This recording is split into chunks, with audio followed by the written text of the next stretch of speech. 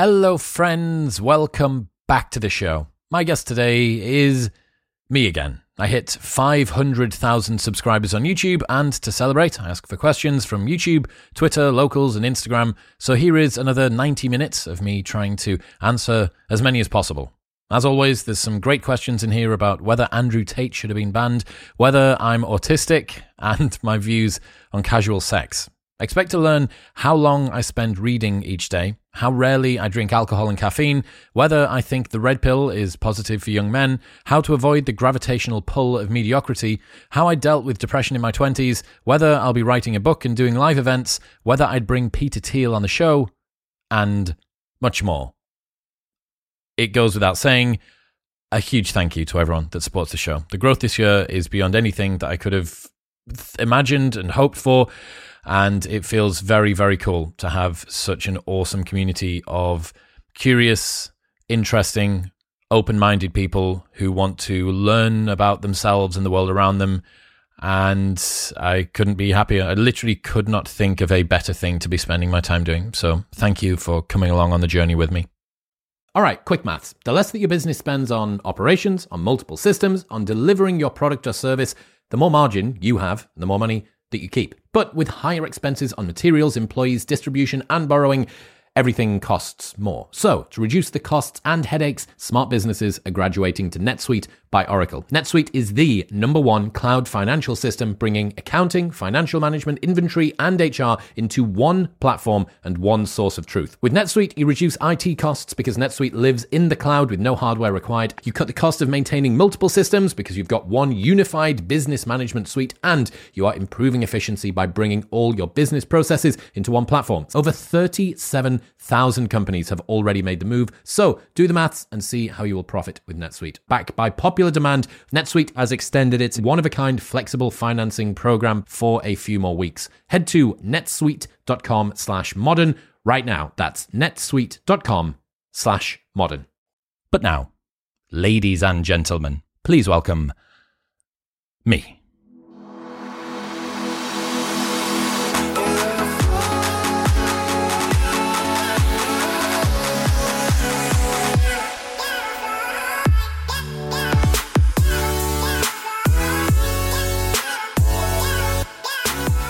Hello everybody, welcome back to the show. It is a 500,000 subscriber Q&A episode, that's a lot of people. That I do not know what to think about that many people subscribe to this channel. But thank you to everyone who has supported the show, who continues to share the episodes and tell your friends to tune in. And thank you for putting up with what feels like weekly Q&A episodes at the moment as well. But, you know, life's hard when you're flying high and rattling through subscribers. So what can I say? As usual, I ask for questions from Twitter, YouTube, Locals, Instagram, and we got a lot. I'm going to try and get through as many as I can, so here we go.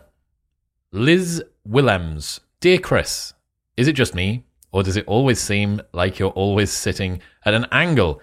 So yes, it does. I suppose it does seem like that, but I'm actually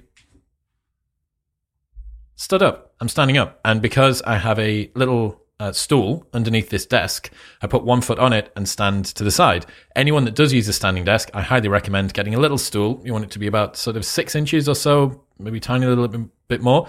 If you stand with one foot on the floor and one foot on the stool, it'll alleviate a lot of the tension in your lower back. So that's why. Very, very well noticed. J. Collin 17. I'm reading The Expectation Effect, loving it. What should I read next?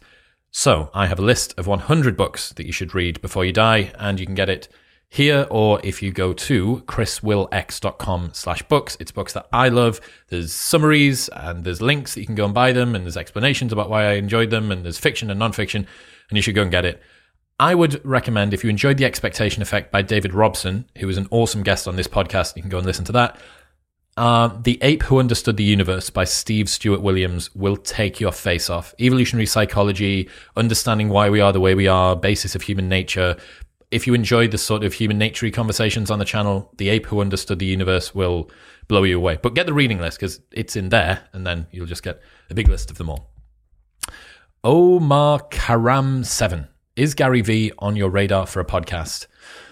I'm not I'm not massively familiar with Gary's work. I'm not like a huge hater or anything. I'm just not a huge fan of his stuff. I don't really know what I'd talk to him about. I don't know what his new thing is. I knew he was into NFTs for a big while. Maybe, I guess, but it's not someone that I'm actively seeking out.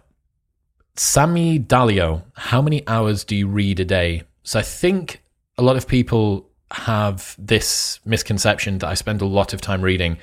I really struggle to find time to read apart from what I need to do for the show, because the show is super aggressive at 3 episodes a week, usually sometimes even 4 if I need to play catch up or do whatever.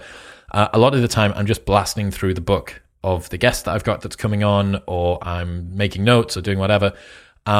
What I have taken to doing a lot recently is reading more articles than books in my leisure time. Reason for that is that I find articles just cut to the chase of what it is that they're trying to get to a lot of the time more quickly. Send to Kindle for Chrome is an extension that you can get, and it turns any web page into a Kindle optimized document and then immediately sends it to your Kindle. So instead of using a read later app like Pocket or Instapaper, you just press one button on the top corner of Google Chrome, and whatever web page your New York Times post or something on Substack or Medium or whatever, and then it just appears on your Kindle. So what I do is I press that on whenever someone sends me something that looks interesting, send it over, and then whenever I open my Kindle up, I've just got this backlog of, 5 to 20 minute long reads that I can go through whenever I want. It's on there, it's held in your Kindle library. It's an absolute game changer. Hours that I read per day, I would say at maximum 1. But it's one quite intense hour, usually split up into like 10-minute sections. Dioteric. What's your take on Andrew Tate's ban? While I don't want to silence people, isn't his rhetoric harmful? My take on his ban is that I'm not surprised. I texted him, I WhatsApped him the other day and basically said the same. Like, you fly too close to the sun and social media platforms will find a way to get rid of you. Does he say stuff that could quite easily be seen as something that contravenes a particular type of community guideline across most of those platforms? Yeah, probably. I don't know. The value judgment of whether or not he should be taken off is a much bigger conversation, because it's around what other platforms' rules, should those rules be the rules.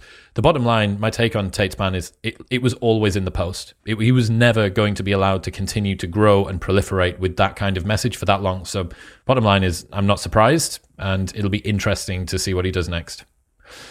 Joe W245. Let's fucking go, boy. Can you talk about your approach to meditation, please? Yes. So I've done about maybe 1,000 sessions-ish of meditation, maybe 1,200. The first 500 that I ever did was a mix of, it pretty much was exclusively Headspace. Andy Puddicombe, from that, if you need an intro to meditation, it's great. I'm sure that there'll be free months that you can grab online and referrals and stuff like that. If you're a student in the UK, you can get Spotify. Your Spotify membership gets discounted and you get free Headspace for the year with it as well. After that, I switched to something called Shinzen Young's 5 Ways to Know Yourself, which if you Google that, is a PDF, and it is the most simple, rationally written, science-based solution for how to meditate that I've ever read, and I followed that. I also got a coach, a guy called Brian Maniscalco, who specializes in 5 ways, and he coached me through that. So I did about 500 sessions of guided, and then around about 700 sessions of unguided following 5 ways.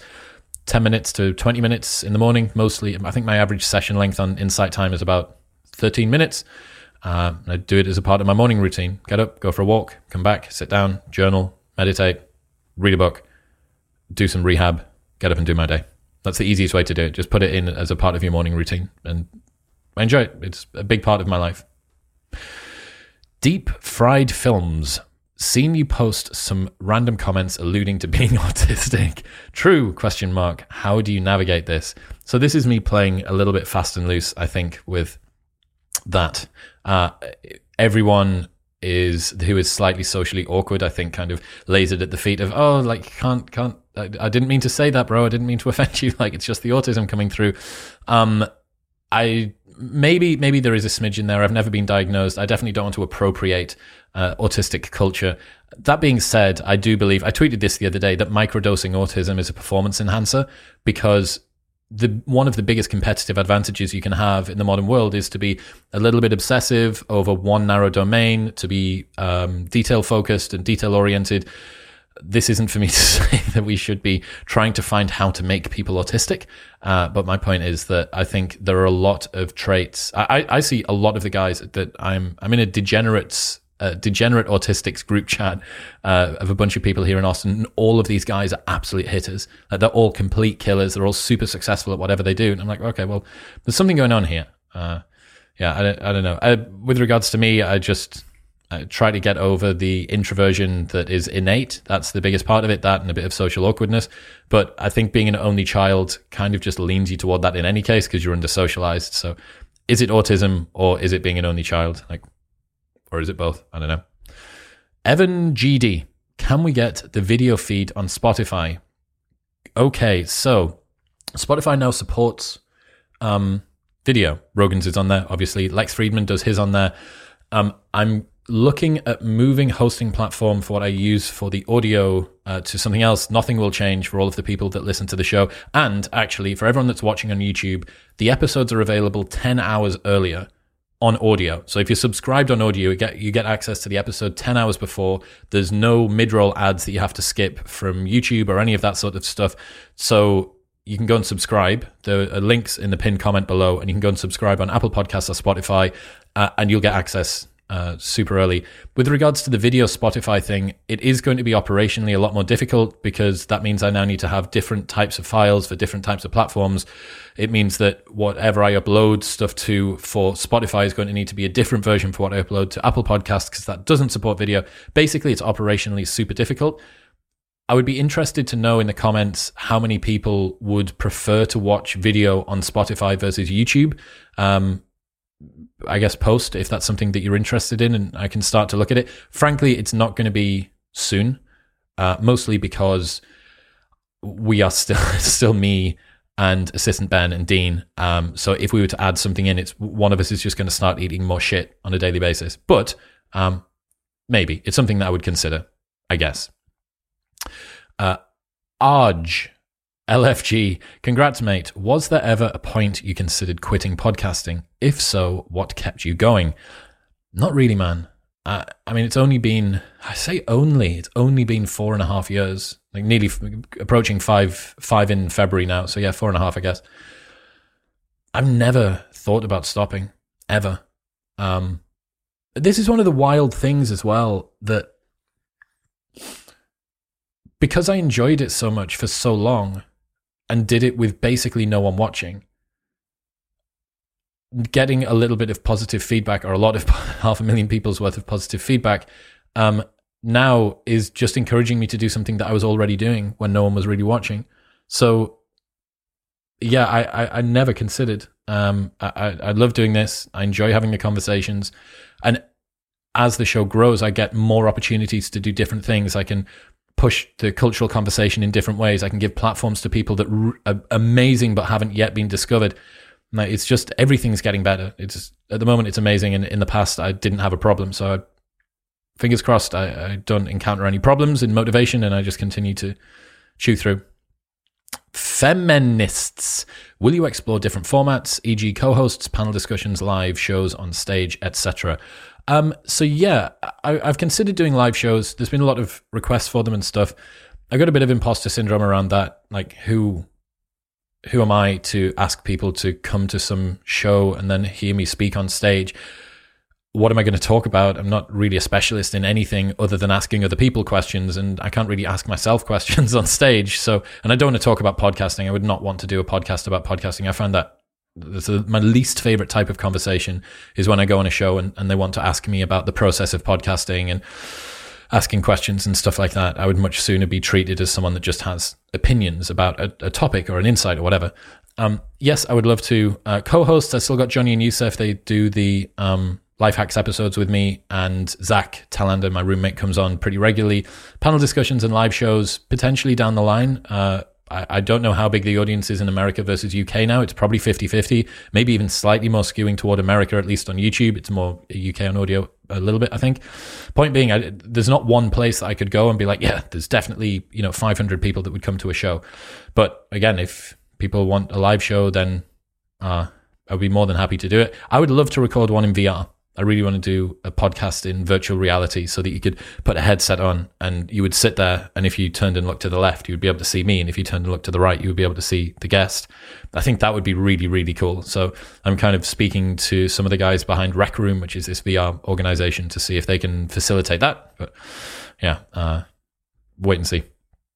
Nathaniel, what are you more proud of? 500,000 subscribers or 500,000 through the doors? Hashtag Cobble Wobble. Okay, so Cobble Wobble was something that I came up with my business partner when we were running a Saturday club night that had a huge football pitch sized cobbled front to it, and girls that go out in Newcastle tend to wear quite high heels, and as you would see them, fucking hell, this was so funny, you would see them walking from a long way away, 150 yards away, you could see them, and they would hit these cobbles, and it would just be them desperately trying to keep themselves up. So we sort of called it the Cobble Wobble.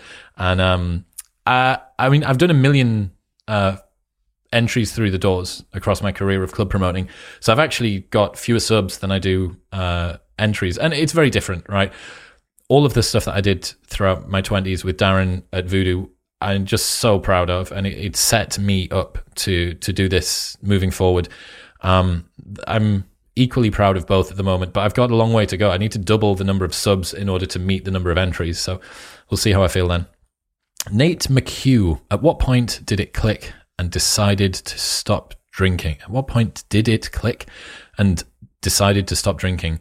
What did you replace drinking with? Exercise, reading, love your podcast. Okay, so Andrew Huberman shared a tweet, a quote of mine that is, alcohol is the only drug where if you don't do it, people assume you have a problem. And it went absolutely insane online. So sobriety's been such a huge part of my life for a long time now that it almost feels like I can't remember what life was like before that. One of the big things that I do remember is I used to have this Friday afternoon itch. So it would get to maybe 2 or 3 p.m. on a Friday, and there'd be this, I don't know, it's like being hungry, but it was for partying. I'd want to listen to some house music and like get the beers in with the boys and get ready to go out and stuff. I wanted to make a change toward the end of my 20s. I knew that I needed more time, more money, more calories, more consistency if I wanted to do that. I kept on getting frustrated that every time I started a habit, I would break it. And I always used to think that my mood was all over and my sleep was all over. And the hangovers for me would knock me not just out of kilter for that one day, but then my routine, the amount of time it would take me to get back into that was just so disheartening. And as soon as I stopped, all of those problems went away. So it clicked as soon as I started. As soon as I did my first month of focused sobriety, which was a part of a New Year plan as well. So I had a new training regime. I replaced it with more work, basically. The podcast came into that after 6 months, I think, or maybe 12 months. A lot of personal development. I got into reading, right? I got into meditation. I got into breath work. I got into doing a morning routine with walking in and more consistent training and stuff. It just opened up all of the things that I wanted to do. And it was nothing flash or glamorous. You know, I wasn't going out wake surfing or something instead. I was still just doing the normal thing in Newcastle. But yeah, if you're struggling and you need to make a big change, cutting out drinking is a very, very, very good place to start. Jerome Sanders, congrats. Question, whenever I see the news, it's all doom and gloom. How do you stay on top of current affairs and yet have a positive, optimistic outlook of the future? Not convinced I've got a positive, optimistic outlook of the future. I am British and we are sort of perennially dour sometimes. I don't treat the current affairs with much personal investment. I don't believe most of the headlines. They are designed to limbically hijack you, not transmit information to you. So you need to see them for what they are, which is like WWE characters made into words and put on screen. Not taking it too seriously, knowing that you only have control over the way that you behave and the immediate environment that you have, that you interact with. I'm focusing on that. You have got to this stage and you're absolutely fine. Everything, all of the worries, all the concerns, all of the late nights and the neuroses and the overthinking and the thought loops and everything. And yet here you are listening to this podcast what gives you the sense that that's not going to continue? You have however many years you've been alive of evidence that any challenge that you face, you're fine with. And yet, because of negativity bias, we're concerned about the future. Don't take it too seriously. We're all going to die in any case. Most of the news is bullshit created LARPing by a media class that doesn't care about you or transmitting information effectively. That's a good panacea, I think. Alessandro Belli. Congrats, Chris. Do you use any productivity or organizational software to run your podcast? Okay, so my full productivity stack is OmniFocus as my to-do list manager, Apple Notes for all of my note taking, Notion for a little bit of collaborative stuff between me and assistant Ben, Google Docs for collaborative stuff between me and video guy Dean, and Facebook Messenger for me and Dean to go back and forth about edits and stuff like that. First off, I know that is a lot of different platforms that I'm using. Secondly, I know that I'm using most of them for duplicate purposes, and even with Messenger for purposes that it's not built for. Why am I not using Slack or something else? I went through a period, especially at the beginning of the podcast, you can go back and listen to episodes that were like really focused on dialing in productivity and different types of Pomodoro techniques, and Peter C. Brown on Make It Stick and the science of interlevered spaced repetition and the Ebbinghaus forgetting curve and all this shit. And I think that it's important to dedicate yourself to a period of that so that you kind of understand the physics of how productivity works. But over time, I just settled back into a minimum effective dose, and also the most frictionless way. If you use a platform which even takes 5 or 10% more willpower, is a bit more clunky, or isn't as natural to you, you are going to be less efficient on that than a platform which is significantly more built for purpose, but takes a ton more willpower to use. So simply by the process of emergence, I've landed on the particular stack that I've got. I would highly recommend using Apple Notes if you are looking for a note-taking app. Yeah, it doesn't have all of the tools and stuff that Notion does, but it is rapid. It's immediately across all of your devices. It's never once broken on me, which is super, super important. OmniFocus is good. I'm actually going to switch to Things 3 when I get some time. So if you're looking for a to-do list manager, Things 3 or OmniFocus are both good. OmniFocus is very advanced. Things 3 is a little bit more normal to use. What else do I have? That's pretty much it. A lot of the stuff is kind of thrown into Apple Notes, and then I just filter through stuff, notes for newsletter or notes for an episode or guest ideas or whatever.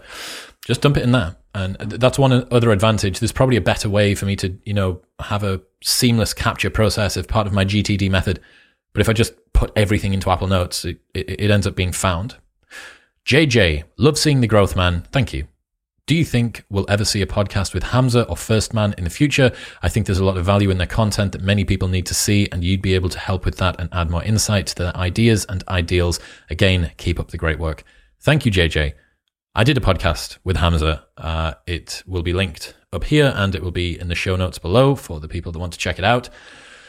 Hamza is absolutely crushing it at the moment. I mean, I think when we both spoke back end of last year, we were on maybe 200-ish K each, 200 to 250, and this is 500 for me. I think he's on 700 now. He's absolutely crushing. We speak relatively infrequently over WhatsApp. He's the worst WhatsApp replier.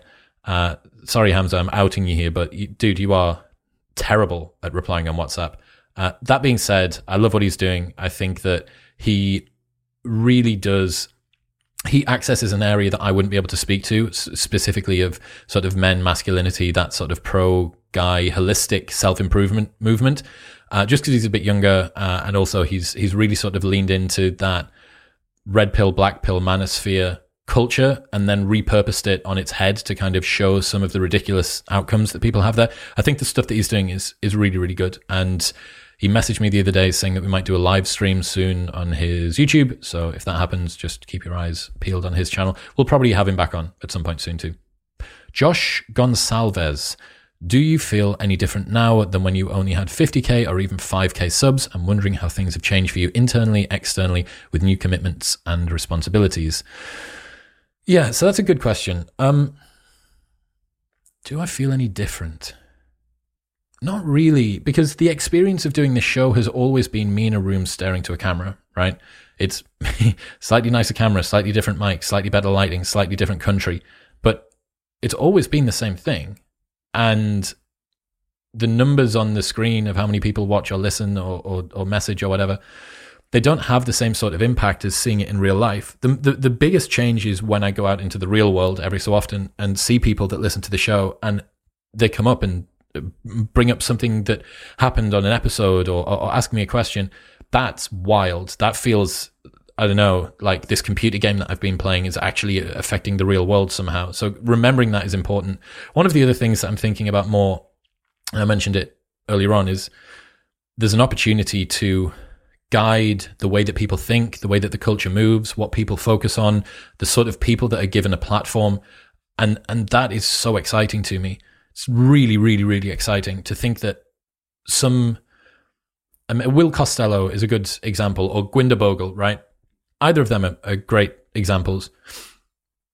Fantastic, fascinating humans with tons and tons of value to add. And not enough people know about them, as far as I'm concerned. I enjoy speaking to them. I think their work's fascinating.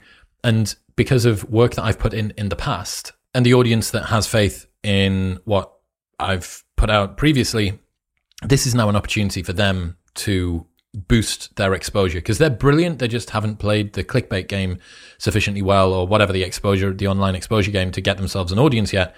Yeah, that's the coolest thing. That's the biggest difference. Other than that, it's just the same, man. I send files to Dean. I research people that I'm interested in. I sit in my room and I read books or articles or listen to podcasts or speak to other podcasters or do whatever. And then I come in here and have a conversation. Like, it really is cool that the input hasn't changed, me to mic and camera, but the outcome on the other side is totally different. It would be a lot stranger if, I know, it was playing in front of a live audience or something, but yeah, at the moment, everything's like nicely status quo-y. Sky King, where do you want to go for dinner? So, where did we go last night? Flower Child. We went to Flower Child in downtown Austin and then came back here and watched both episodes of Lord of the Rings.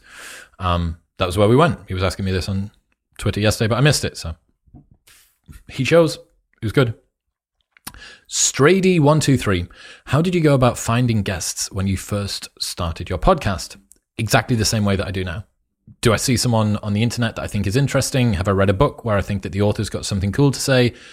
Have I noticed an article online? Have I listened to a podcast on someone else's show where this guy or girl has absolutely smashed it? That's it. It's just always me. There's no one else that does my booking for me. It's always me. It's always been me.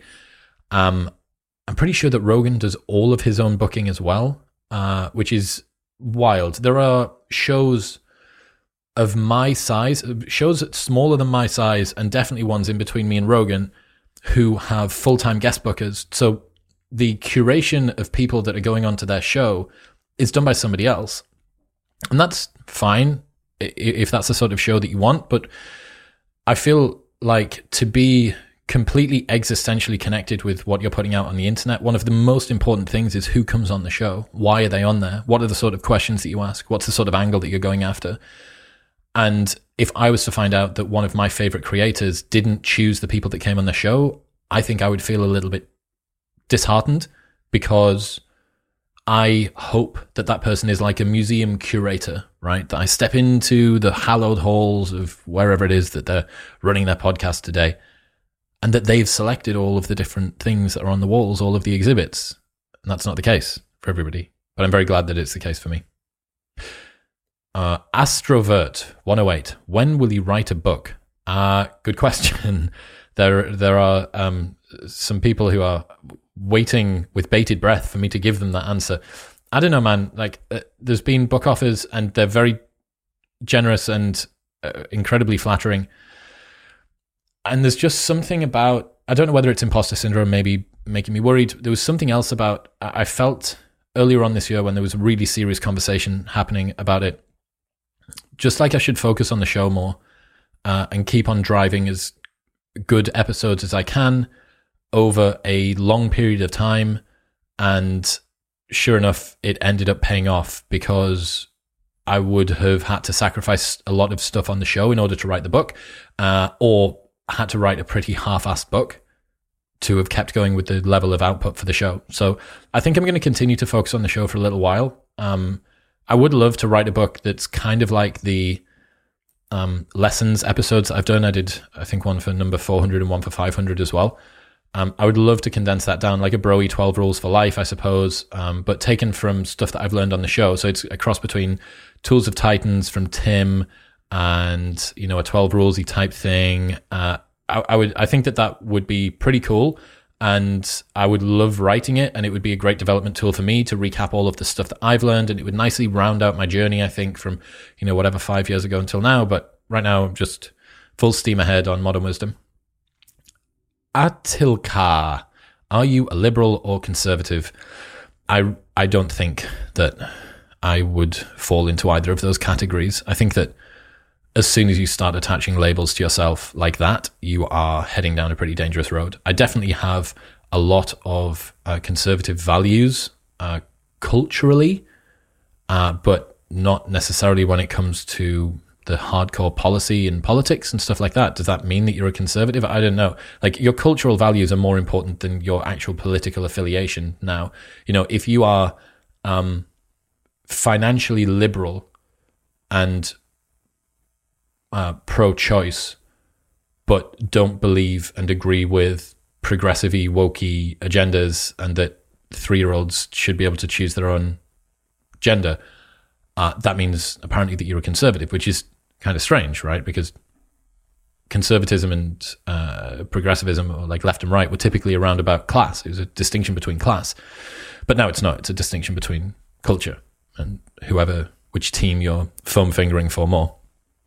Rowan Sharland, advice for surviving uni. I did a video 4 years ago called How to Survive University, and you can search it. You can find it if you just put How to Survive University Chris Williamson in, it'll come up. The main things were treat uni like a job. So do your 9 to 5, get up, go to the library or lectures or do whatever, and just treat it like a job. That's all you need to do. You don't need to do that many hours. You're going to have tons of free periods. You can train during the middle of it, but just treat it like a job and nothing will go wrong. Other than that, find a group of friends that you really get on with. I would highly recommend that you start working for a promotions company, reason being that it'll give you a ready set group of friends who all care about you and are all got similar interests to you. If you are going to Newcastle or Leeds or Birmingham or Manchester, I think that's pretty much it. Just message voodooevents.co.uk, go on there, message them, say that I sent you, and they will interview you and have a look at you for a job, and they would be amazing to work for, especially if you're going to Newcastle. You have to go to work for Voodoo. Other than that, find a sports team that you can get involved in. One of the things that I regret from my time at uni is that I didn't take more advantage of doing stuff like Ultimate Frisbee or be a part of the golf society or the whatever society, because I thought that was kind of lame. But what I realized was that it was a great, those are the things now that I go out of my way to go and do. I'll ask a friend if he wants to go and play disc golf, or if we can go and learn how to play pickleball or something like that. And there's probably a society at uni for it. So join societies liberally, try and find a job, ideally a promotion company or something similar, maybe working in a bar, though bars kind of suck compared with promo. Treat uni like a job. Those would be 3 pieces of advice. George J. Kennedy, what is your relationship like with junk food? Interestingly, the last time that I did a Q&A, I got lambasted for drinking Diet Dr. Pepper, and also accused of being sponsored. I'm not sponsored by Dr. Pepper, but if you do want to sponsor me, I'll happily take your money. That being said, I've put much worse things in my body than a Diet Dr. Pepper. For the people who are concerned about my health, I appreciate your input, but I was a club promoter for 15 years, and if the worst thing that I've ever put into my body is a Diet Dr. Pepper, I'll be very surprised. Relationship with junk food, I tend to... I've been getting better a lot this year, the last couple of years. I do like sweet things. I've got a sweet tooth. Chocolate bars and like outright sweets and stuff like that, a little bit less, but raspberry crumbles from Whole Foods, or, you know, like granola, bowls of cereal. I usually finish most meals with something sweet, which is probably a pretty bad habit for me to get into. But bulk in, bro, or something. I don't know what my excuse is there. I probably should be better with it, but I don't know. I work very hard and use up a good bit of effort on lots of other things, and I feel like the enjoyment that I get from letting go of that in other areas, specifically around like treats, probably helps me to keep on working hard elsewhere. Fritz.dvl, your fan base now could easily become a nation state. Yes, the nation of modern wisdom. Could you imagine that? What would our flag look like? I don't know. I'll get someone to design a flag and then we can just become a nation state. Balaji was all about splitting off, what was it, the network states. He's about that. We basically are a nation state. You know, you and the people that you follow online, you have a lot more in common with them than sometimes you do with your domestic culture. So maybe there's an argument to be made that we already are. Gazman, what was Peter Thiel like in person? Do you think he will come on your show? So I did a live discussion, facilitated a live discussion between Peter Thiel and Alex Epstein in Lido Isle in near Newport Beach, California. Peter's a cool guy. He is very smart. He pays attention, which I very much appreciate. He gave me his attention as well after we'd finished up doing the discussion. I do think he'll probably come on the show at some point. I need to reach out and put a little pitch over to him, but I'll be very interested to speak to him. I mean, he's a formative guy. Whether you believe that he's the Dark Lord gateway drug to the alt-right or whatever, like he's an influential figure and continues to be. So yes, I would be interested to try and dig into that brain of his. Lump O'Cole. Chris, I think you might be the greatest nightclub promoting anthropologist I've ever seen. It's awesome to see you light up when you discuss human evolution and psychology. Well, thank you, Lump. Yes, the evolutionary psychology stuff at the moment just blows my head off. I've got the next period that you're going to see will be probably quite heavy into human nature, uncovering intrasexual competition, so female to female and male to male competition, more dating dynamic stuff, more human behavior stuff. I just adore it. I get endlessly fascinated uncovering this stuff, and every time that I have a conversation, there is something that I relish. It gives me a sense, if you've ever played baseball or cricket, you hit the ball out of the middle of the bat, that's the same sort of satisfaction that I get when Robin Dunbar tells me about why it's so hard for women to get pregnant, because it forced pairs to have sex more, which caused them to bond more, which meant that eventually when the woman did get pregnant, they had a better pair bond, which meant that they would stay together to look after the kid. You just go, that is so interesting. And yeah, the more that I get to talk about it, the better. LJ22, excellent work. Congratulations. Thank you. My question is, a new global government is installed and, having heard your conversations about topics relating to men and masculinity, they appoint you as their first minister for men, the Manister, if you will. Damn right. The Manister has to create a manifesto. Yes. Which details the ideas and views of the new regime. What do you list as the 3 biggest issues facing men in today's society? And what 3 actions would you advocate to improve their current situation? So, easy for these 3. First one, lowering levels of testosterone. Second one, social isolation. Third one, lack of ability to find a partner.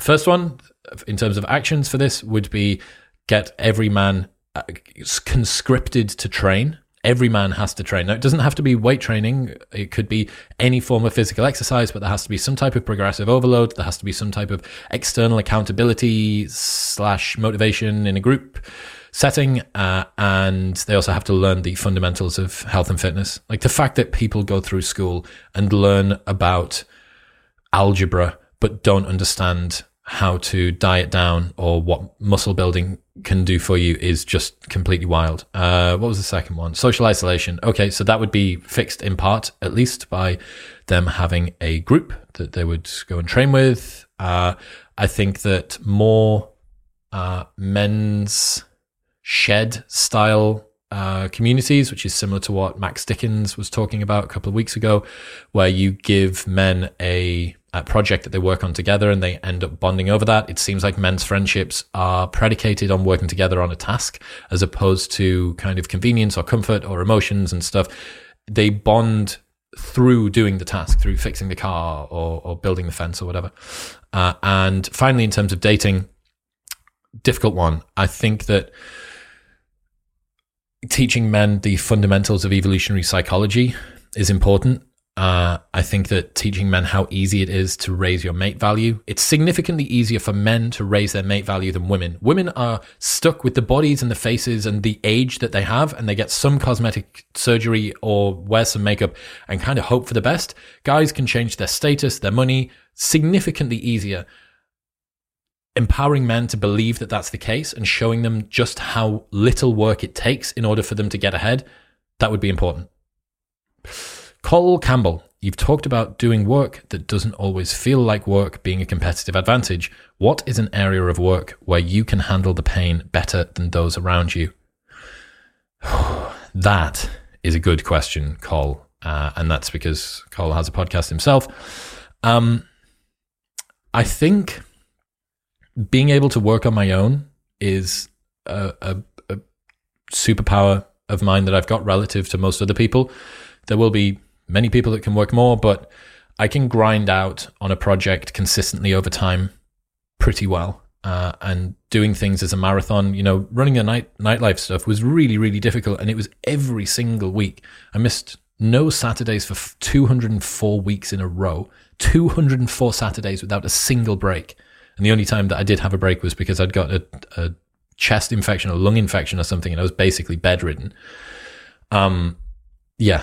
I think being able to work on your own, the ability to be solitary and self-managed is a complete game changer for most people. Having executive function where you can choose what you're going to do and then go and do it, like being both the organ grinder and the monkey, being both the boss and the employee of yourself is a really good skill to learn.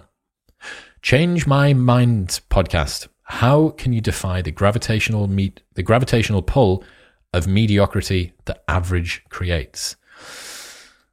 That's also a good question.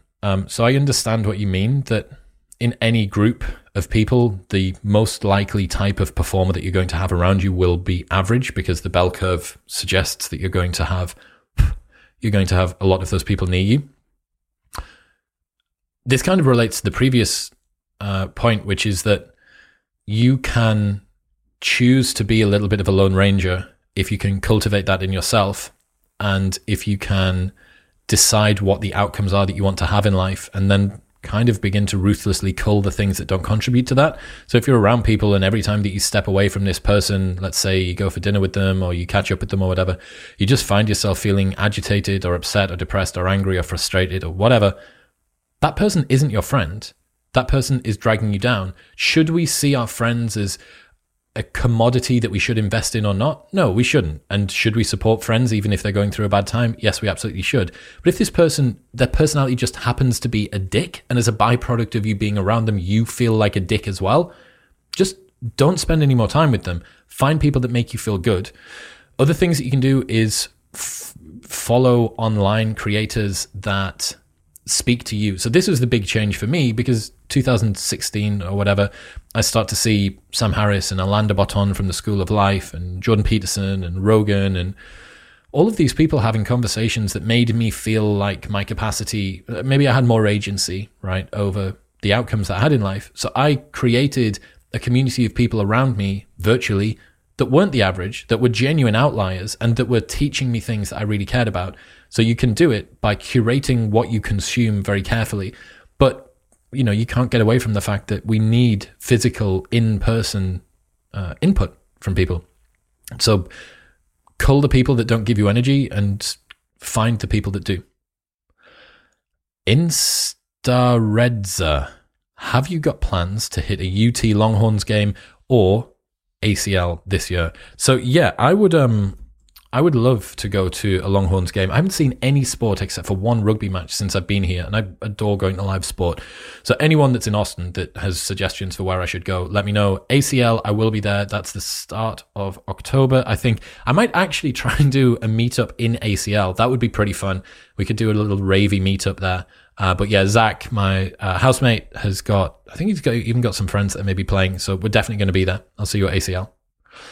Robbo Clock. Thoughts on young men and boys being indoctrinated by the red pill community?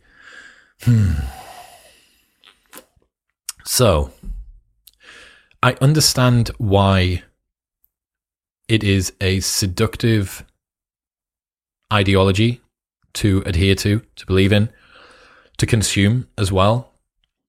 The red pill and the black pill to me are getting closer and closer together. I'm seeing less and less in the red pill community of the agentic, sovereign individual, pick yourself up by your bootstraps world, and more of the I am immutable human and the world must be mutable around me. So women need to fix the hypergamy, but I'm not going to date older women. Hang on a second. You're saying that they have to get past their biological predisposition, but you're not going to get past yours? That doesn't seem very right. The young men and boys being indoctrinated into it does concern me, because a lot of the time when you are young, you learn by experimenting and just doing things. So you will find out what it's like to drive for an hour and a half to meet a chick and she doesn't turn up. Like, that's a lesson that is kind of important for you to learn in person, not just read it on a Reddit post, right? Or hear a story about it on a podcast. It's important for you to feel like. It's also important for you to feel like what it's like to get into a relationship with a dude, get into a relationship with a girl, and you fall out of love with her. And then you have to work out, okay, so how do I break up with someone? As opposed to reading it on the internet. Like, it is important for you to learn these things in the real world. If you look at most of the conclusions that people on red pill groups are talking about, it is a handful of people who've had genuine experience ventriloquizing groups of people who do not have experience and who have vicariously lived dating lives through their online creators. That is not the world that you're supposed to be in my experience, and I have met a lot of women throughout my time, right? I've met over 500,000 girls just stood on the front door of nightclubs. They are, for almost the entire part, warm, caring, lovely. Some of them are immature, some of them are mature, some of them you would want to date, some of them you definitely wouldn't want to date, but they're normal humans. And then you read this stuff online that makes them sound like an army of robots ready to try and take down any man that goes near them. And the same thing for women to men. Like, you know, the women's view of men is, I would say, maybe, in fact, it is worse. You know, men are viewed as worse agents by women than women are viewed by men. But even in the red pill world, there's a lot of work that needs to be done. I'm concerned by it. And this is why I mentioned it earlier on. I think that there needs to be a third wave manosphere movement. First wave being pickup artistry, second wave being red pill, and third wave being whatever comes next. That where we can have a non-adversarial, a collaborative worldview of what men and women are. Like, we've worked together literally in partnership for hundreds of thousands of years, and now we're on different teams. Now we're tribally on different teams. That's not the way that it should be, as far as I can see. Boss Abaran, does your family support your work? Yes. So family isn't particularly big for me. It's me and mum and dad, but they do very much support my work. Mum listens to most episodes. Dad listens when there's something that piques his interest, and he drives a lot, so he catches up. Then, they've always been super supportive. That's something that they got completely right. I think they knew that I wasn't destined for perhaps the whatever predetermined path they might have thought, and rather than getting concerned about that, they put a lot of faith in me and just allowed me to go and do my thing. This is why it feels so strange when I hear about people that make decisions because of what their parents would want them to do. Mum would want me to marry a ... doctor, lawyer, somebody. I've taken this degree because ... Dad wanted me to go into business or fucking agriculture like he did, or whatever. Very strange dynamic that I'm not familiar with, and very thankful for as well. Coach Josh Lancaster, how often do you drink alcohol now and use caffeine? What makes the event worthy? So drinking alcohol is pretty rare. I had a period while I was in Austin of maybe going eat every weekend for about a month because there was pool parties and new interesting things to do. Now in Austin, I can't remember the last time that I drank, maybe 2 months, something like that. But even if I do, it'll be like a beer. Partly because when I went sober for so long, I completely reset my tolerance for alcohol. So I'm flying back to the UK tomorrow. I will have one glass of something on that plane, and that'll be me with a nice little buzz on, sat working away on my laptop for a couple of hours. So that's funny. Caffeine, I have begun integrating that more as a training tool. I'm not using it outside of training. I'm also drinking, here's a shout out for you, Jocko Go, which is his energy drink. And it is, he gave me one while we were sat down recording. Go back and watch the episode. You can watch me pick it up and drink it. But it only has 90 milligrams of caffeine in, which is, I think most, like a Bang Energy is 300 or 350. A Nocco is 180. So it's half of a Nocco. It's got a bunch of L-theanine in it. It's got basically no sugar. Everything's natural. It's pasteurized, so that all of the nasty additives that get put in there. Says the guy that's drinking the Dr. Pepper. Yeah, I know, whatever. But it tastes good. You can get it on Amazon. There's one called Mango Mayhem. There's a new flavor release across the entire range, and Mango Mayhem is available at least in the US. It's amazing. So that before training just makes me feel so good, and especially if I'm in an Uber, the back of the Uber is the driver's trying to speak to me, and I'm like having to pause the music every couple of seconds because I don't know whether he's finished speaking or not. Listening to that with a little bit of caffeine kicking in when I'm super sensitive to it is just such a buzz. I love it. But yeah, I mean, the event being worthy is basically few and far between, which is what it should be. It shouldn't be the case that you need to drink in order to feel normal or happy or competent or socially unanxious at stuff. As soon as a substance stops affording you a benefit, it has now become a crutch. As soon as a substance stops affording you a benefit, it has now become a crutch that you are relying on. It's not helping you. You need it in order to perform. That's not an assistance anymore. Thank you, Alex Hormozy, for the insight. Nabil Pausi, just starting to get into the investment world now.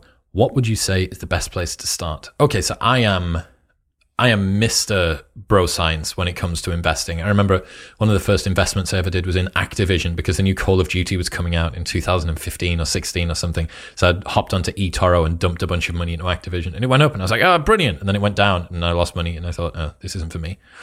I only have my money in terms of investments, proper financial investments, which is what I think you're getting at, in the S&P 500. I've got some cash in Bitcoin, I think, through Coinbase.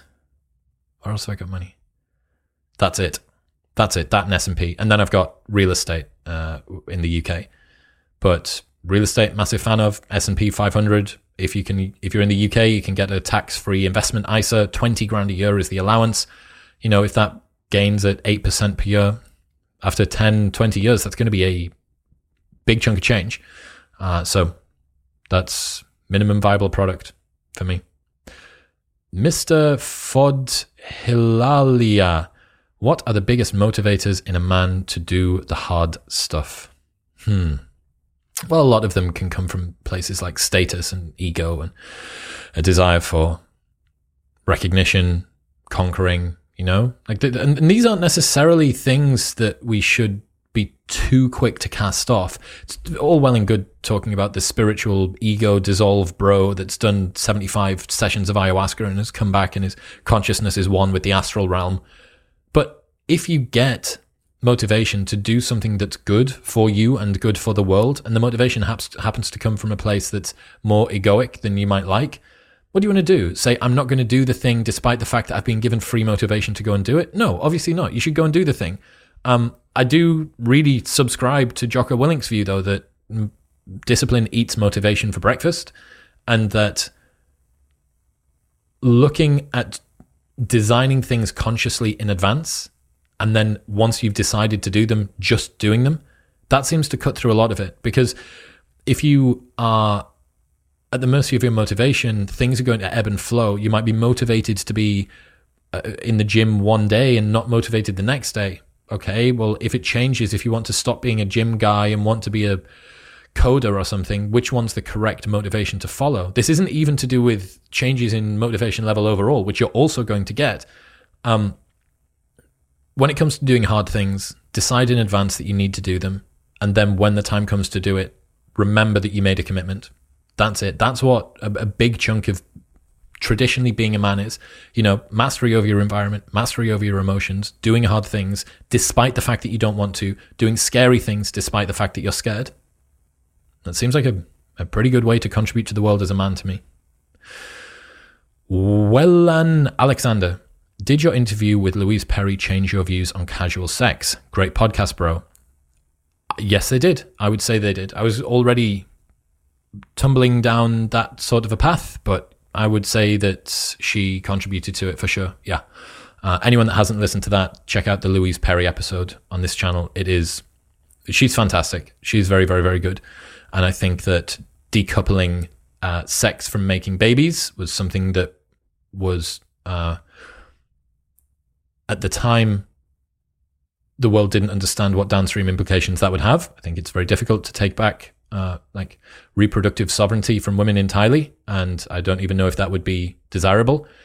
But decoupling sex from emotions around having sex, that's something that was probably culturally even more destructive, because it means that men don't need to get themselves to the sort of stage that they need to in order to become worthy of a woman sleeping with them, because the price or the restrictions that women have on who they sleep with are less.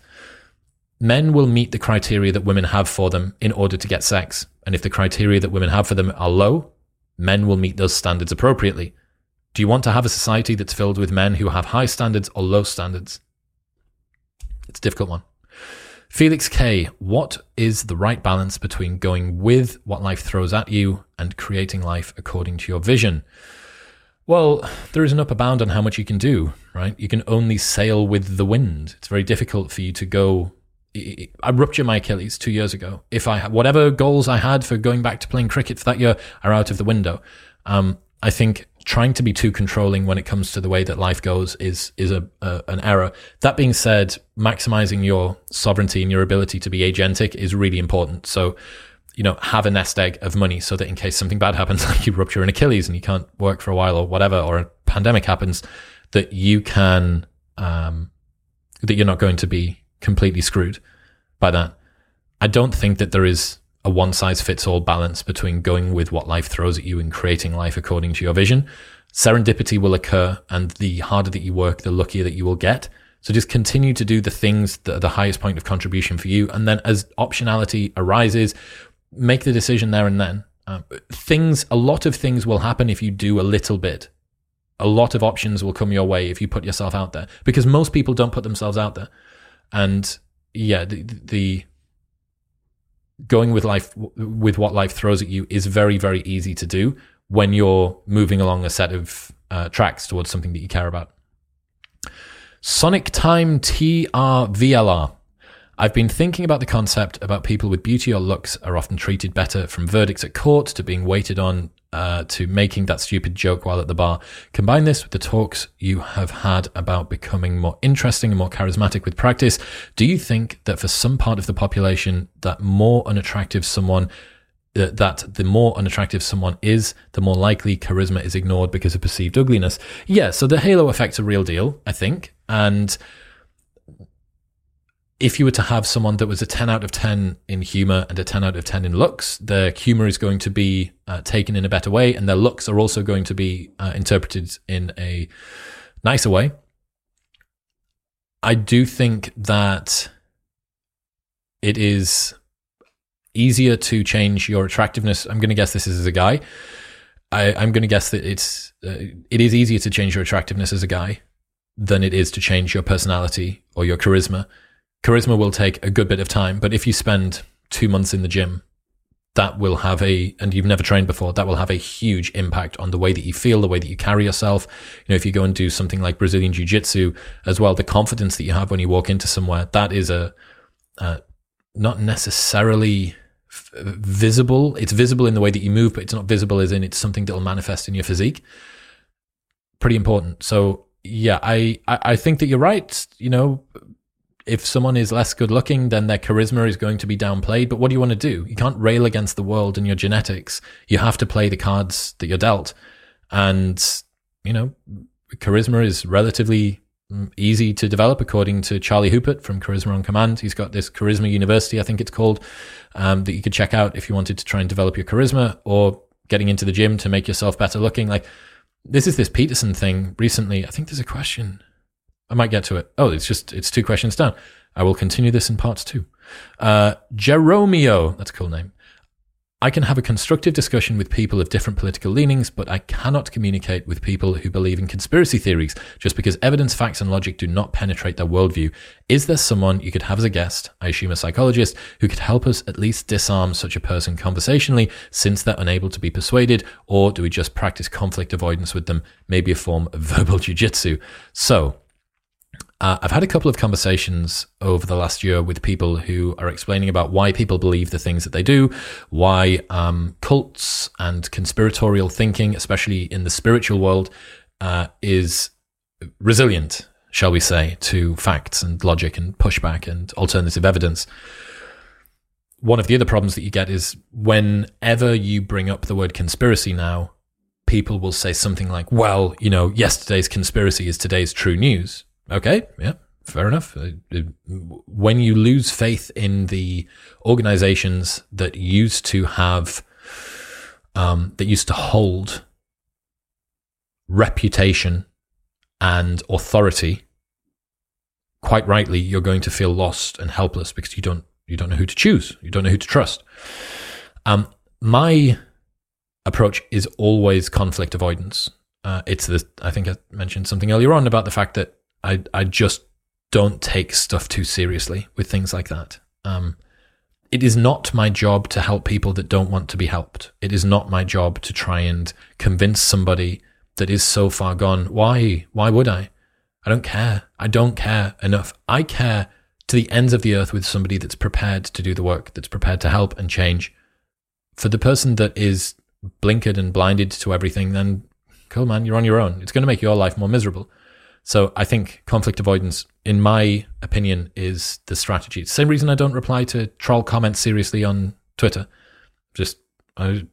If you're going to say something that's mean, then I'm not going to take you as a serious person. If you're going to give me a considered criticism, that's something that I'll respond to appropriately. Chris Lepoideven. How is it possible for people such as Olivia Wilde to so completely misunderstand the message of Jordan Peterson to the point where they think incels like him? Do you think it's just because he has now become such a lightning rod for anti-woke that his name is a shortcut for virtue signalers to have a shot at? Chris, you have absolutely nailed it, my friend. That is bang on the money. I've got a video which will already be out by now, but I recorded just today with Will Costello about this precise thing. Anybody that has watched any of Jordan Peterson's content knows that incels are not a fan of him. Why would they be a fan of someone that says that they are the problem? They have a non-agentic view of the world. They see both themselves and the world as immutable, that women have these hypergamous natures that can't be changed, and that they are low mate value men who are genetic dead ends. And that also can't change. That's the black pill, right? At what point of Jordan Peterson's philosophy is that the sort of thing that he has ever resonated with? Yes, it is because he is now a representation of all of the things that are anti-LGBT, anti-progressive. That's him to a nutshell, as it's seen by a lot of the mainstream media. And the way that it works is you don't necessarily need the story to be true. You just need other people to agree about the story. And because most people don't go and do original reading, Olivia Wilde, a perfect example of this, right? So Olivia Wilde said that the incel phenomenon was a group of angry white men. Incels are disproportionately represented by people of color. Okay, she also said that Jordan was a pseudo-intellectual. He's one of the most cited personality psychologists ever. Like 88,000 or 100,000 citations on Google Scholar. It might be 18,000. I might have got that wrong. It's a lot, right? Whatever it is, however many it is, it's a hell of a lot. 30 years at the top of the heap when it comes to personality psychology. Her position was not well researched before she said it. And the reason that other news organizations have jumped on it and continued to promulgate that is that he represents to a lot of people the anti-woke pushback. And, there's stuff that he's done recently which kind of draws attention to him in a way that makes him a little bit easier to lambast with that. So there is a bit of, you made your bed.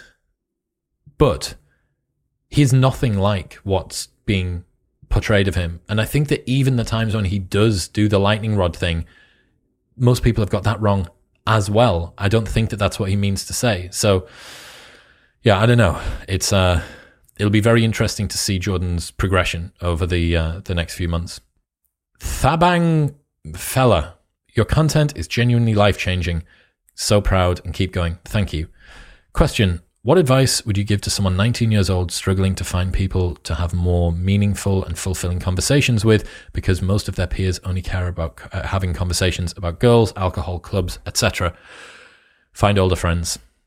That is the easiest solution that I can think of. If you are someone that is young and curious, there will be someone who is a little bit older and curious that would love to have you as a friend.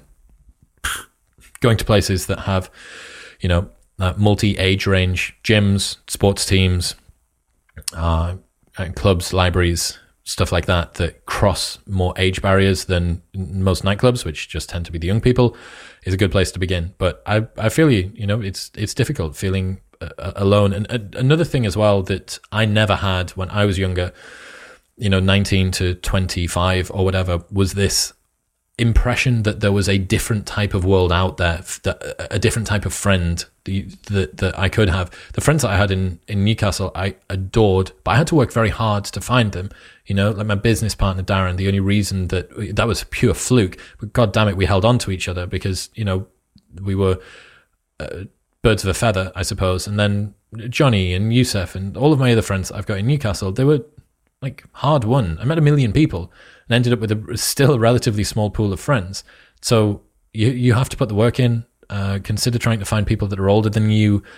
Consider going to places where those people would hang out. Consider going to places where people like the people that you would want to be friends with would be, regardless of their age. Those are some.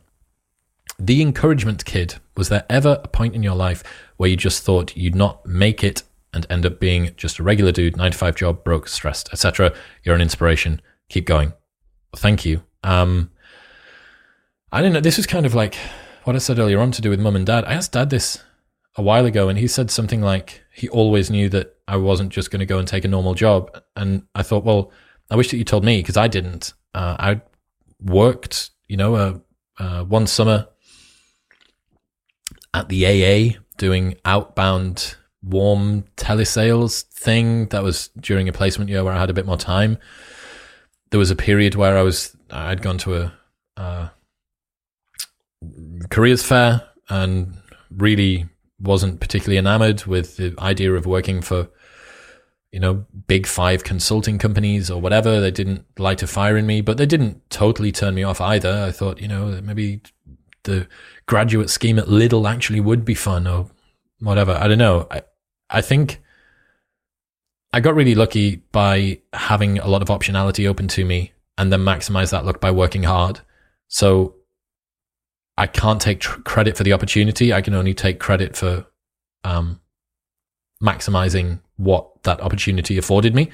And this is, one of the ruthless elements of life, that not everybody gets the opportunity in the first place. And there are many, many, many people who are super talented and just don't get that break.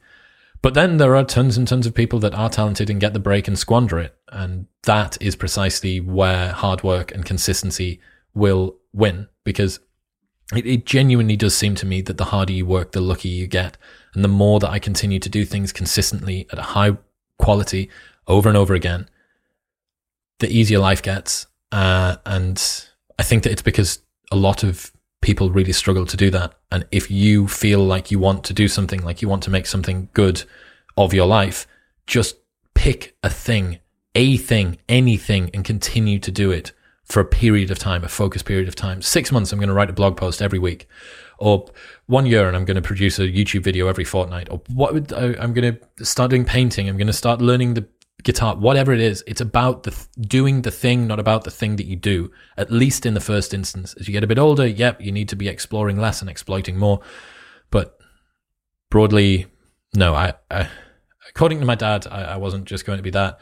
I've been broke. I was so broke in the past that I couldn't put money in the car to go to the supermarket to buy food. And then had I have gone to buy food, I wouldn't have had any money either. Me and Darren had to get a loan from the guy that had organized our placement year while we were in Scotland. I lived in Edinburgh for about 6 months. And the whole situation was very like stressful, I suppose. And I didn't really think of it about being broke at the time, but I was like, there was just no money. And I would not want to go back to that situation. That was probably a glimpse into a world that I knew that I really didn't want to have. Aaron M. Congrats, Chris. More than well deserved. Thank you. Would love to know what insecurity or weakness you've had to work at most and what method or methods have proved most successful for you when dealing with it. Interesting question. What insecurity or weakness? Probably the belief that I wasn't really meant to be happy, which is a bit of a sad thing, I guess, to admit. But for a very long time, I considered myself to be somebody that had low mood, depression, that would come in waves, every month or every couple of months or whatever. And it's not clinically diagnosed. I did go to the NHS once and they printed out a single piece of A4 and gave it to me and told me to go home. But I just didn't think that I was supposed to have a particularly extraordinary life. Not that that's even something that you should be aiming for. A lot of the things that I enjoy the most at the moment are kind of simple pleasures, but even just an enjoyable life. Like it was just, I don't know, life was here and I wanted it to be here, but I had no idea how to raise it from where I was to where I wanted it to be or how to get there or any of that stuff. Taking charge of convincing myself that I'm the person that's in control of the direction that my life goes in was probably the most important thing that I did. And every little step that I took toward doing something that made me happier, not only did it actually make me genuinely create a foundation upon which I could be happier, but it reinforced the belief that I have control over the direction that my life goes in, right? I don't need to live it by default. I can live it by design. And that becomes a self-perpetuating cycle that makes you better and better because you have more self-belief, which allows you to do more things, which makes you more happy, which gives you more self-belief. And there you go. So that was probably it. I don't think I thought I was supposed to be a happy person. And I still, there's still a million foibles and failings and shortcomings and insecurities that I have. But I'm so much better. So much better. It is insane when I think about the texture of my mind only 5 years ago and the sort of things that I used to think about that would take charge of me, the concerns that I would have. I remember being around friends as well, actually, as one, being around friends consistently and understanding what it is to be a good friend. I've got this app called Day One, which is a journaling app. And I used it for big life events. This wasn't the sort of thing I was writing in daily. It would be if mum got ill or I don't know, if I broke up with a girl and I was conflicted or hurt or whatever. It would be those times. So it's like a bit of a brutal read to go back through. And I remember I put this, I don't even know actually when I wrote it in, but there's at least 3 or 4 different diary entries. And I just wrote in, I think I'm lonely. I remember, looking back at that now, I think, God, I have all of these like amazing friends and people that love to support me and that invite me to go do stuff. And I have to say no. And how the fuck could I have ever said that I was lonely? But I did. And I did feel that way for a long time. That's another thing I think that I try and encourage people, especially to do with the black pill mentality, but also people that are black pilled outside of the dating world. You just do not know what the future's got in store for you. And bad periods, in my experience and in my observation, just do not continue for all that long. Whatever it is that you're facing now as the challenges are probably going to be overcome pretty soon, whether that's loneliness or believing that you're not worthy of happiness or acceptance or friends or a friend group or whatever it is. They seem to find a way of fixing themselves. And the more that you have belief, the expectation effect is a big part of this. Do you believe that you're worth something? Do you believe that you're supposed to have friends? Do you believe that you're worthy of happiness?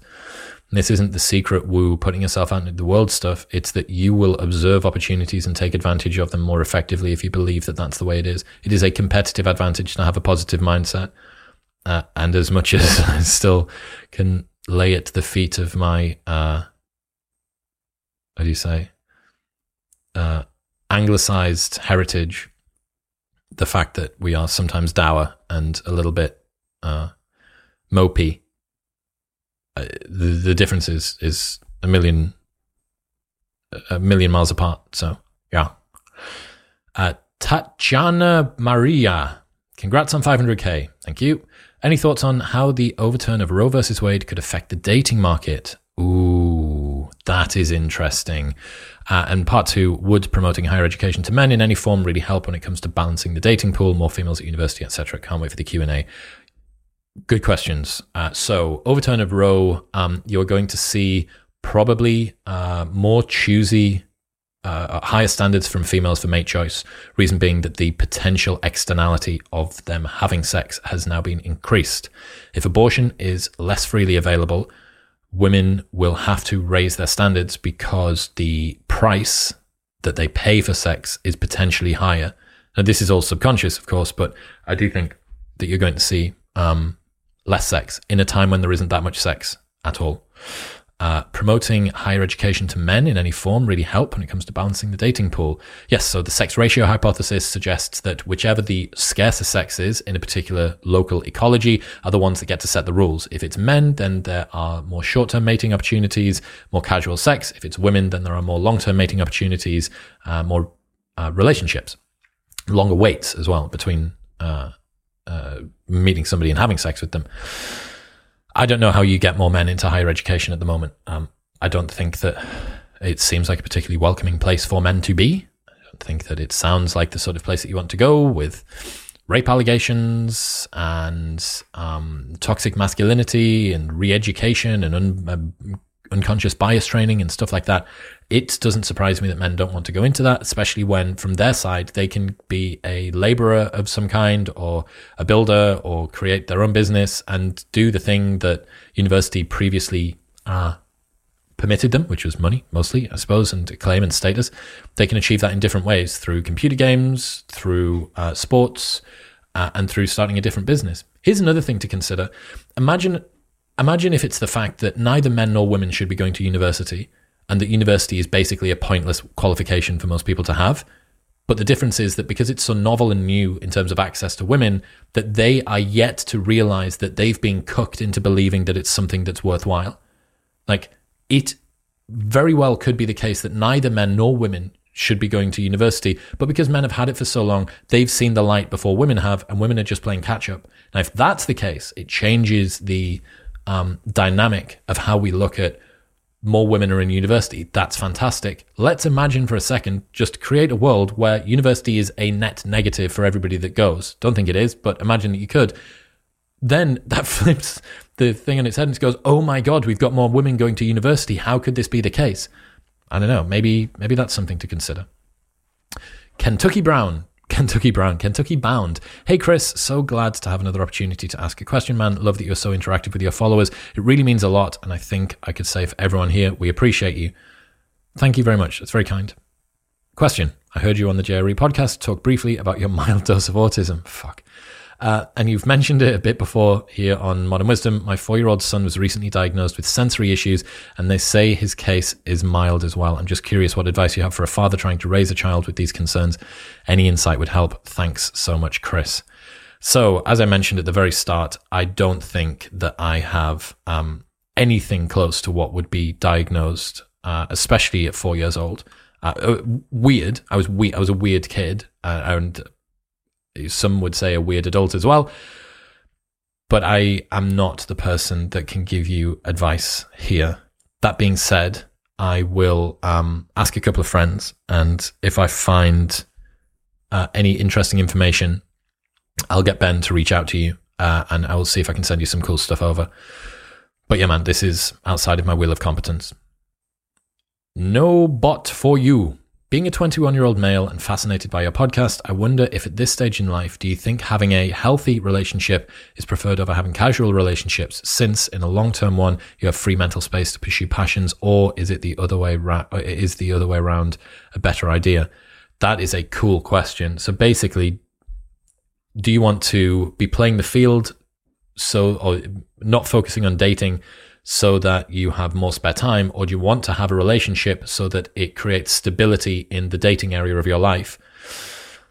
I would personally, for me, not try and orient yourself too much. I wouldn't try and have too much of a predisposition either way.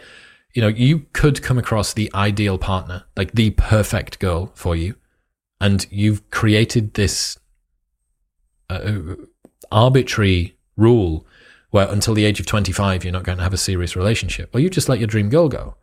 Or conversely, you could say, well, I want to get into a relationship because that's going to create a stable world for me. And you get into a relationship with someone that you don't like, or you don't like enough, and you waste your time. I would just optimize for optionality and continue to tick over with whatever comes your way. The set point is always going to be, based on what you've written, it sounds like you've got good control over yourself, like you are like a sovereign individual that wants to go and be conscientious and industrious and stuff. You're going to be fine whether you're in a relationship or not. The set point is always going to be great for you because you're just going to continue doing work, you're going to continue growing. The free mental space thing is great, but it gets lonely after a while, and maybe you do want a girlfriend for a while, and then maybe something happens and you break it off. I wouldn't have a predetermined idea here. I would go with the flow. But if you set yourself up for success by having, what are the frameworks I rely on? You can stick to those. Same thing goes for girls as well. Like the most attractive thing that a girl can do is to not need a man. And then when you choose a man, it's out of choice, not necessity. That's the difference, right? You want to feel like your partner wants you, not like they need you. It's a huge difference. Raj Pandya. Hi, Chris. Congratulations on 500k. Well deserved. Thanks for the lessons that you've passed through your podcast and its guests. Easily my go-to podcast. Thank you. My question is, you've mentioned your own struggles in the past with getting up out of bed in the morning and the depressive state that stops you from doing so. What advice would you have for somebody going through this with a longing to be rid of the negative cycle? Okay, so I guess this continues on from the slightly morbid, lower vibration conversation that I just had before. I am a big fan of Huberman's perspective at the moment, which is that you cannot change the mind with the mind, you have to change it with the body. It's not strictly true. You can very much change the mind with the mind. That's what meditation is, but getting the basics sorted is important. Stop drinking alcohol for 6 months. Have a stable sleep and wake pattern every single day. Make sure that you try and find something or someone around you that creates a support structure, whether that be a sports team, a new sort of pursuit, CrossFit training, some friends, whatever it is. Eat and drink right. It doesn't have to be perfect. You don't have to lambast yourself because you had a raspberry crumble from Whole Foods, but you do need to be eating enough protein. You need to be training and exercising, drinking enough water, getting up and seeing sunlight first thing in the morning. If you do those things, you will give yourself the best opportunity. In my personal experience, I don't think, based on the fact that I don't have that same sense now, I don't think that I was locked into some sort of depressive state where it was out of my control. I have to presume, given the fact that I've changed my environment and that has changed my mood and basically eliminated the depression, that it was external factors, and the external factors are things that I have control over. Okay, so there is something in your lifestyle which is causing this, and it may be a conglomeration of reasons, right, that are causing you to feel depressed.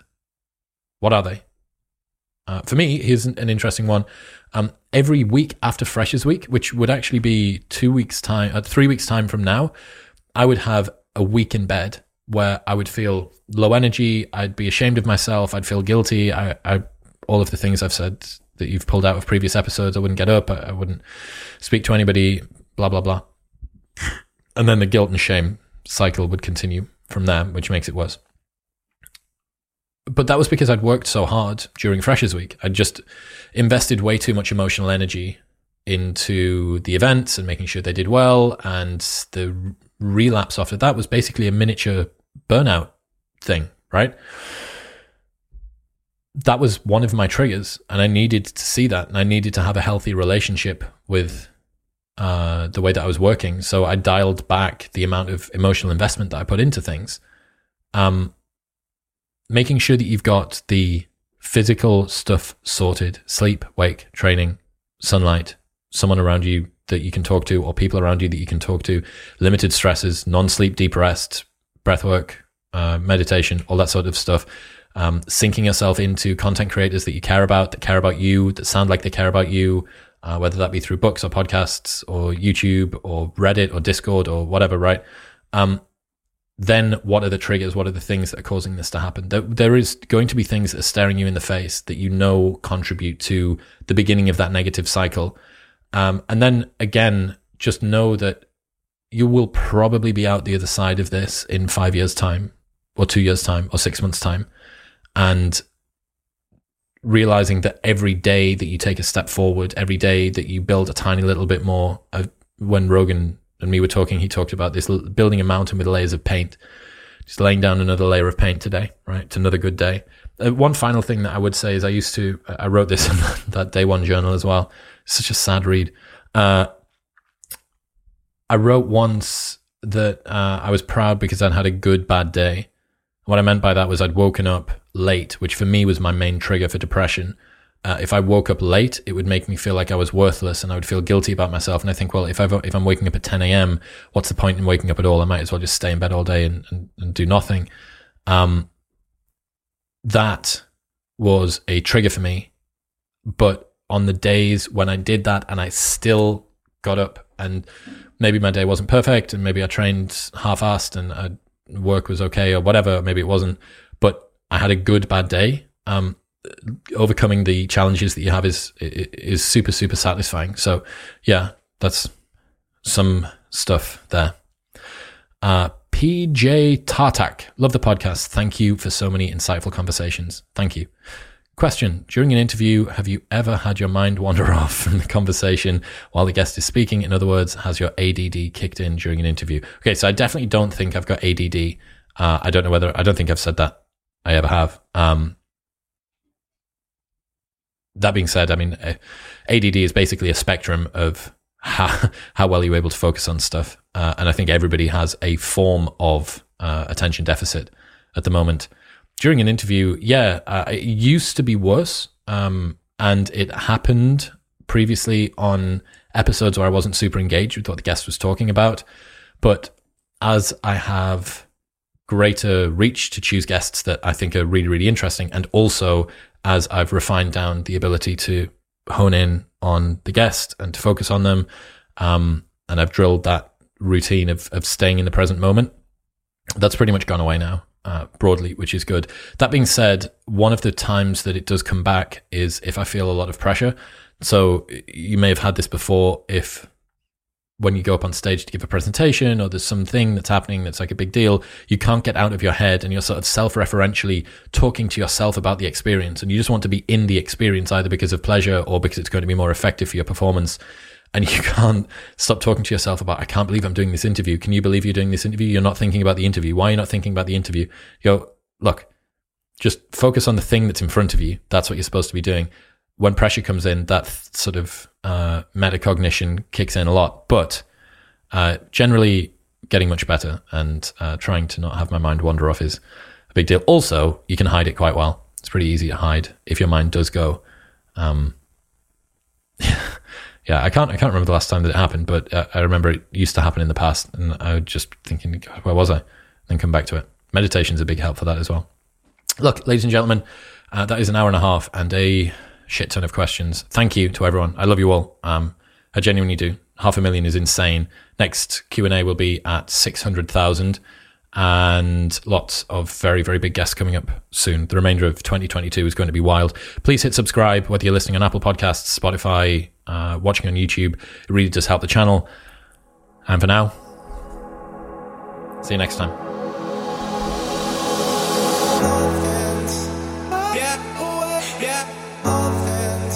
Thank you very much for tuning in. Don't forget that you can get a $100 discount plus an extra 15% off Qualia Mind by going to neurohacker.com/modernwisdom and using the code MW15 at checkout. You can get a 15% discount on all of Verso's products at ver.so/modernwisdom. Use the code MW15 at checkout. And you can get a free sample pack of all 8 of Element's flavors with your first box by going to drinklmnt.com/modernwisdom. I'll see you next time.